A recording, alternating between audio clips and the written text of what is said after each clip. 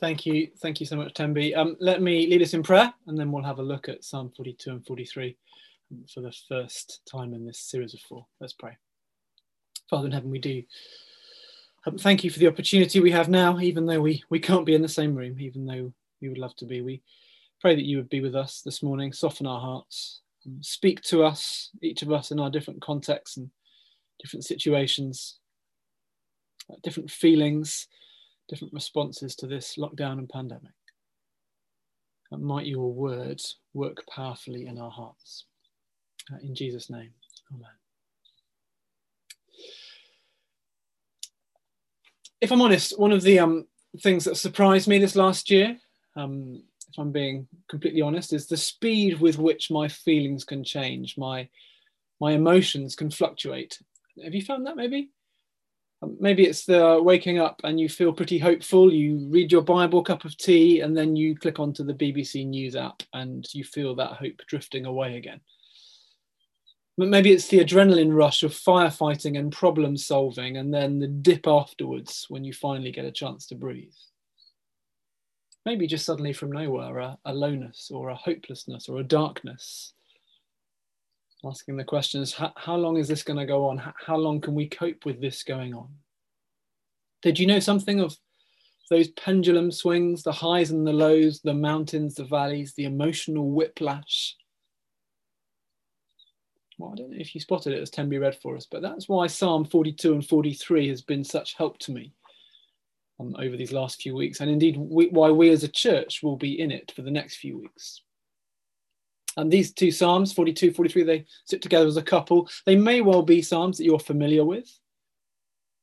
And yet the thing that I found especially striking when I've studied them recently is the way I think they resonate with this season, not just the pendulum swings and the ups and the downs and the mountains and the valleys.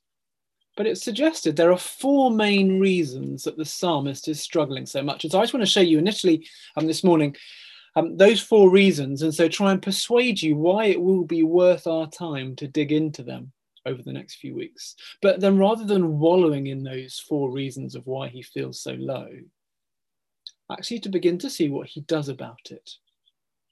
Okay, so 4 reasons why the psalmist is so low. Hopefully. There we go. The first one is that he feels far from home. At the heart of these psalms is this tension. There's a forced absence. There's a distance that he's experiencing. The psalmist is painfully far away from the temple. And so he's away from God. He's away from the people of God. So maybe if you've got a Bible open in front of you, have a look down at 42 verse 2. My soul thirsts for God, for the living God. When can I go and meet with God, he says. Or 42 verse 6, my soul is downcast within me, therefore I will remember you from the land of the Jordan, the heights of Hermon, from Mount Mizar. What that means is it means he's in the very northeast of the country. He's not in Jerusalem in the south where the temple is, which means he can't go and worship. We don't know exactly why. Maybe he's been captured and in exile away from home. Maybe he's simply out of town for an extended season. We don't really know. We do know he's not at the temple. And so in a real sense, he can't worship God. He can't meet with God. It's not the same for us. There is something different for us living this side of Jesus in the new covenant. We've been able to virtually gather in a reduced sense. Thank you, technology. Thank you, Zoom. Thank you, Zoom commanders. Thank you for all those who have advised and helped us. But maybe we know this online virtual gathering, or even an in-person gathering where we can't really sing, it's not the same, is it? It's not the way it's meant to be. Haven't we known something of that distance that the psalmist speaks of, the isolation? Something of the reality, perhaps, of feeling far from God at this time, because we've not been able to enjoy those means of grace that he's given us, as Andrew was praying. Does 42 verse 2 resonate with you in some sense, that grief that we're feeling? So he's far from home. There's the first one. Secondly, he's in the firing line. That is, there are opponents, there are unbelievers. There are those who are mocking him. for his trust in God. So 42 verse 3, again, we saw it with the children. My tears have been my food day and night, while people say to me all day long, where is your God? Or 42 verse 10, my bones suffer mortal agony as my foes taunt me, saying to me all day long, where is your God? I think this increasingly resonates in our days, doesn't it? Being a Christian, much more being an evangelical Christian, whatever that means, it is not simply a nice hobby for naive people who like that kind of thing anymore, but actually it's seen as being dangerous. People accuse Christians of the Christian message of causing psychological damage. And it just takes a foolish click on the comments thread or a stray onto Twitter to read of the vitriol against Christians, the mocking of Christians who are seeking to trust God in the midst of the mess. I'm not convinced it's quite persecution yet in the West. But Christians have always had detractors, maybe even more so in a time of crisis when the temperatures turned up. Yeah, and we know that words are painful, don't we? We know the damage that words can do to us. Third one, and forgive the alliteration, this one is slightly shoehorned. Again, as we saw in the kids' slot, he looks back to memories of better days. He looks back to festivals. He looks back to the time when he was at the temple and they remind him of what he's missing out on. These things I remember as I pour out my soul, how I used to go to the house of God, under the protection of the Mighty One, with shouts of joy and praise among the festive throng. And maybe we do, as we were thinking a few minutes ago, maybe we do look back to gathering together and they bring us happy moments, happy memories, but also they bring us sad longings. Maybe we meet in masks and we're not supposed to sing, and it reminds us of what we have got and we can do, but also what we haven't got and what we can't do. Far from home, firing line, festivals, but then actually to top it all off, the icing on the cake is he feels forgotten by God. He hasn't been, but it feels as if God has deserted him. Have a look at 42 verse 9, it encapsulates it really nicely. There's this tension there. I say to God, my rock, why have you forgotten me? You see, he's his rock. He's trustworthy, he's solid, and yet he feels forgotten. Has it felt like that at all this last year? Our prayers seem to be bouncing off the ceilings. We're like, Lord, we've learned our lesson, thank you very much. Can you sort it now, please? He cries out to God, and that's something that we Brits can be very bad at if you are British. We work out a plan of action, we keep calm and carry on, we have the stiff upper lip, we're not so good at crying out to God. We're self-sufficient. And yet the psalmist laments. There'll be some more on that next week. It's more than just a lament, though, of the psalmist. These guys, if you look in the heading of 42, you see that they were the sons of Korah. They were Korahites, which means essentially they were a worship team in the temple. Which means that these psalms are not just simply individual songs sung by a person in their bedroom, but it's actually the community singing it. God's people together crying out to God, asking, Lord, where are you? Why have you forgotten us? Which I think means that psalms like this are for people like us at times like this. Because I think those four resonate, don't they? He feels far from home. There's a distance, isolation. He feels in the firing line. The words of others hurt. He looks back at festivals and they bring joy, but they bring longing, and then he feels forgotten. And yet I don't want to stay there this morning.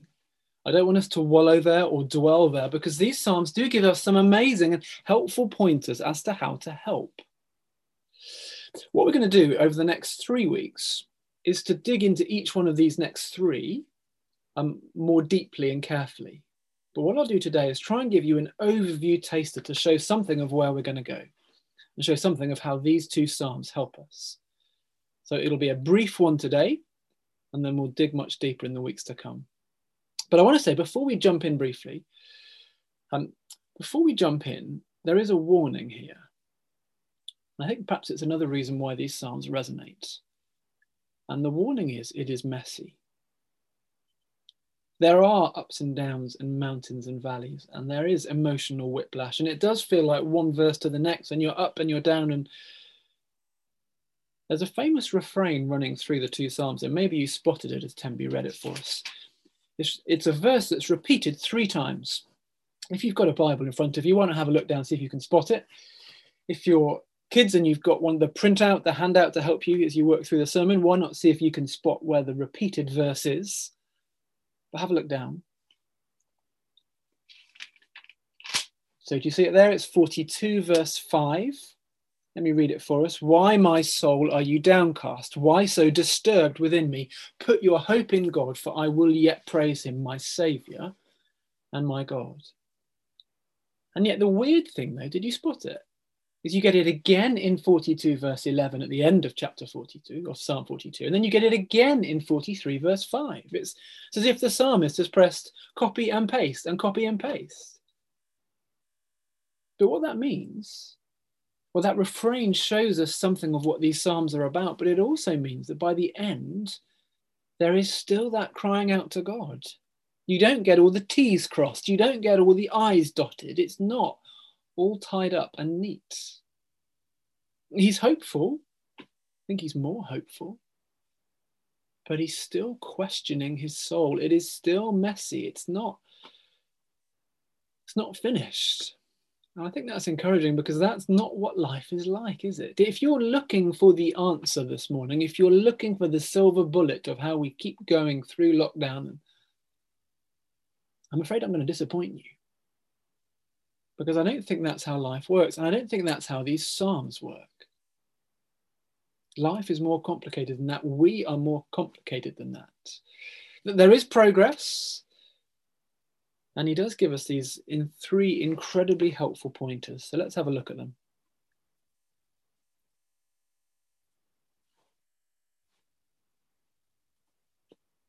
There we go. Number 1.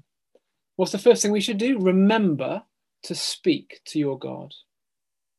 We've already said that some of us struggle with this, maybe due to pride. We don't want to admit or show weakness, or we like to put together a to-do list. We like to try and solve the problem and sort it out. We keep calm and we carry on. Or maybe it's due to bitterness, that suffering turns us from God rather than to God. Suffering turns us to self. We look inside for strength rather than looking to him for strength. Yet the psalmist shouts out, cries out, laments to God. Or maybe we think, some of us think, well, how could God let us go through this? If he has, then maybe he's not there. Or maybe he's not good. Or maybe he's not powerful. And so I will try by myself. I will seek to solve this by myself. But that's not how many of the Psalms are supposed to work. There'll be much more on this next week. But these Psalms help us to cry out to God when times are tough. It was the early church father Augustine, I've said this before at Magdalen Road, who said the Psalms in one sense are unique because they don't just speak to us, but they speak for us. They are God giving us words when life is tough. They help us to verbalize the life of faith. God gives us words from him to say to him when times are hard. I know that's why many of us will have spent times in the Psalms these last few months, because the psalmists lament and the people lament and we lament. So what we'll see next week, particularly, Magdalen Road, is that we must not forget to cry out to God.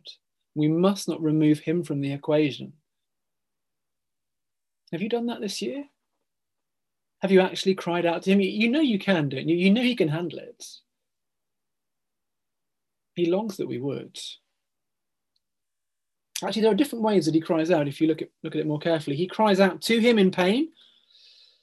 Get that again in 42 verse 2 and verse 9 and 43 verse 2.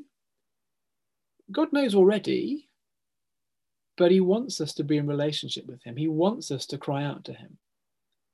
So he cries out to him in pain, but he also cries out to him for relief. You get it in 43, particularly you get it in 43 verse 1. Vindicate me, my God. He's asking for God to come and deal with the opponents. But then particularly in 43 verse 3, this is his kind of final petition. Send me your light and your faithful care. Let them lead me. Let them bring me to your holy mountain, to the place where you dwell. It's striking. This is actually where you get the petition to deal with the real problem, right near the end of the two Psalms. At the start, he is longing for God's presence, like a parched deer that needs water for life, that's on its final breath and needs some sustenance. It needs water. But then it's only here in 43 verse 3 that he petitions God in the light of that longing for the presence of God. I think one challenge for me there is, I suspect as a comfort-loving Westerner, we might be much quicker to pray that God would come and send relief and solve our problems and sort out the mess. Whereas the psalmist is actually much happier to lament for longer. And the psalmist petitions. He petitions that he might worship again at the mountain, that he might be with God. And maybe that's another challenge as well. Actually, the challenge to those who want the gifts more than the giver, who want comfort rather than the one who gives comfort. We want what he gives to us rather than him. And yet fundamentally at the heart of these two, it's about a relationship with him, a life-giving relationship with him that the psalmist longs for. Maybe it's good to remember that we were made for relationship with him before anything else. That is fundamentally and foundationally what matters. The one key thing that the psalmist longs for is to be in the presence of God again. So, number one, remember to speak to God. Don't just talk about doing it, but actually do it. Maybe that's some homework this week. Maybe an opportunity to cry out to God. If that's something that you are not familiar with, or you've not done much, or you can talk more about than you actually do, maybe that's it. Opportunities to cry out to him. Speak to your God. The second one is remember to speak to yourself. And this is where this repeated refrain comes in so helpful. And this is where these two psalms are so often used. Let me look at 42 verse 5 again, or you can pick it up at 43 verse 5, or indeed 42 verse 11. Why, my soul, are you downcast? Why so disturbed within me? Put your hope in God, for I will yet praise him, my Saviour and my God. Again, we'll have more on this in a couple of weeks' time, but there was a famous pastor, preacher, author, Dr. Martin Lloyd-Jones, who wrote a classic book on spiritual depression that sprung off Psalm 42. And one of the key messages of the book is this. He says the psalmist's treatment in Psalm 42 was this. Instead of allowing this self to talk to him, he starts talking to himself. Why art thou cast down, O my soul, he asks. His soul has been depressing him, crushing him. So he stands up and says, self, listen for a moment. I will speak to you. Or as a slightly more modern writer, Paul Tripp puts it, no one is more influential in your life than you are, because no one talks to you more than you do. Do you know that? You know the power of your internal monologue? The things that you say to yourself are so powerful. And what this refrain says to us is we need not let our circumstances talk to us, or let our feelings dictate what we believe is true. I'll say that again. We must not let our feelings dictate what we believe is true. I wonder if actually one of the vital aspects of the heart of these two Psalms, this idea of talking to ourselves, to tell ourselves what is true. Because friends, you cannot trust your feelings, and I cannot trust my feelings. We must not listen to our feelings that they dictate what we think is true. We can't trust our hearts. And that is so important because we live in an age where how and what we feel is seen as so important and so vital. where feelings often unhelpfully can dictate our perception of reality, dictate our perception of who we are, dictate our perception of who God is. And yet 3 times here, the psalmist again and again and again takes himself in hand. He doesn't trust himself, and he asks himself some stern questions. There must be a lesson there for us. So, brothers and sisters, if you feel downhearted this coming year, as you no doubt will, it's just the reality of living in a broken world. As you feel downhearted, be deliberate, be active, and don't listen. Ask yourself those hard questions. Soul, why are you so downcast? Why are you so disturbed? Where is your hope? Put your hope in God, because there's always hope when our God is involved. He wins. He's not out of control. He's got this. Even though we may have questions, even though what we are now experiencing might feel bad and doesn't resonate with what we know God is like. So we know the end of the story. We know that the tomb was empty. We know he will always keep his promises. We know that he will return. And we know too that there is hope for today and for this week and for this month, hope for the now, because God is with us and he's not forgotten us. Which then leads us on to the final thing. So he speaks to God, he speaks to himself. But then finally, you see it, he remembers the big story. He remembers the big story. The daily forgetting the truth of the gospel story is a daily human condition. Didn't you find that? You wake up in the morning and you need to remind yourself of reality again. And so just 2 things for us today to latch onto, because we have such a tendency to forget these things, but 2 things from these Psalms to latch onto that relate to the big gospel story that we are so prone to forget. The first one is that word hope again.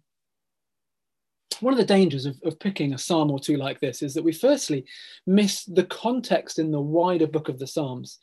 Maybe this is a new thought for you, but when we read the Psalms, it's not just a hymn book in random order or alphabetical order or thematic order, but there's a flow and there's a direction to the whole book, to all 150 Psalms. If you were to jump into a helicopter proverbially and raise up above them, you would see that there's a trajectory going on. And so by the end of the Psalms, Psalm 150, you can flick on if you like, it's all praise. Have you noticed that? It ends on a high, it ends on praise, because that's where reality will end. And actually, by the end of these 2 Psalms as well, things are looking up too. It's, even though it's not finished and it's not tidy, even though he's still far from home and in the firing line, and he remembers the festivals and he feels forgotten, he still remembers truth. Now, and in each repeated refrain, 42 verse 5, 42 verse 11, 43 verse 5, he will still praise his Saviour and his God. It is still hopeful, both now and when he's back at the temple. Despite his current circumstances, he will praise. Put your hope in God, for I will yet praise him, my Saviour and my God. So friends, keep praising. Don't lose hope. I'm not talking primarily about the hope of a vaccine or hope in the NHS or governments or things like that, or even just hope in a new season where there are a few more colourful flowers and a few more green leaves. Good as those things might be, but actually hope in God. We can always praise him because of who he is and for all that we still have in him, even in dark times like this. Okay, so there's the first word, hope. The second word that I think relates to this big story, the story of the gospel, is the word sovereign. And that might be a strange word to pick, but did you notice 42 verse 7? Again, if you put your Bible down, maybe pick it back up again. Let me read 42 verse 7 to us. Deep calls to deep in the roar of your waterfalls. All your waves and breakers have swept over me. Did you notice that word in there? It's a peculiar one. It's your. waves and breakers. And of course, there'll be pastoral questions. But nowhere in the scriptures does it say that God is not sovereign. He's not in charge, even through dark times, even through dark psalms. Indeed, that is why the psalmist can cry out, because they know he's powerful, because they want him to intervene. Even in coronavirus, he has not stopped being in charge. I've listened to John Piper, American author, speaking on this verse. He preached it to his church a few years ago while he was still the pastor there. I think it's quite moving. Let me just give you a couple of paragraphs. He says this: all his crushing and tumultuous and oppressing and discouraging circumstances are the waves of God. He never loses this grip on the great truths about God. They are the ballast in his little boat of faith. They keep him from capsizing in the tumult of his emotions. Then he says this: oh, how many of you have learned this more deeply than I, because of the waves that have broken over your lives. You have learned deeply that it is no relief to say that God does not rule the wind and the waves. He sees the sovereignty of God, his ability to even use dark things to bring about his plans and purposes. And that is why then he will petition in 43 verse 3, and why he can speak of so much hope, why he will say, send me your light and your faithful care. Let them lead me. Let them bring me to your holy mountain, to the place where you dwell. Then I will go to the altar of God, to God my joy and my delight. I will praise you with the lyre, O God of my God. You see, in the midst of the mess, when we trust our feelings and we follow our hearts, and those things dictate what we believe to be true, then we're really heading for rocky ground. It's dangerous. But when we remember that we can put our hope in God and that He is sovereign and in charge and able, then we will remember to praise Him. And you see, then we fast forward a few hundred years and we meet a king in a garden, in the darkness, in desolation, crying out to his God, to his Father, in the midst of the mess, in the midst of pain, in the midst of opponents mocking him, in the body about to be far from his Father in heaven, forgotten, forsaken. And indeed, he was utterly cut off. He was distanced. He was far away. That even though we might feel like we are, in reality, we never will be. In love for people like you and people like me, Jesus died on the cross. He was distanced. He was forgotten. He was forsaken. That we might know the reality of God with us. That we might know Him. Let's pray. Father in heaven, we do pray that you'd help us particularly with the three things the psalmist does as he speaks to you. Help us to be those who do not turn from you, but turn to you, and indeed who turn to you and are honest and truthful and are open about how we're doing. Help us to speak to ourselves as the psalmists do here. Help us to not believe our feelings. Might they not dictate our truth? And so help us then to remember the gospel story, to remember the hope that we have because you are a God who keeps his promises, to remember the hope that we have because you are a God who is sovereign and in charge. Help us to keep looking to you, we pray. In Jesus' name, amen.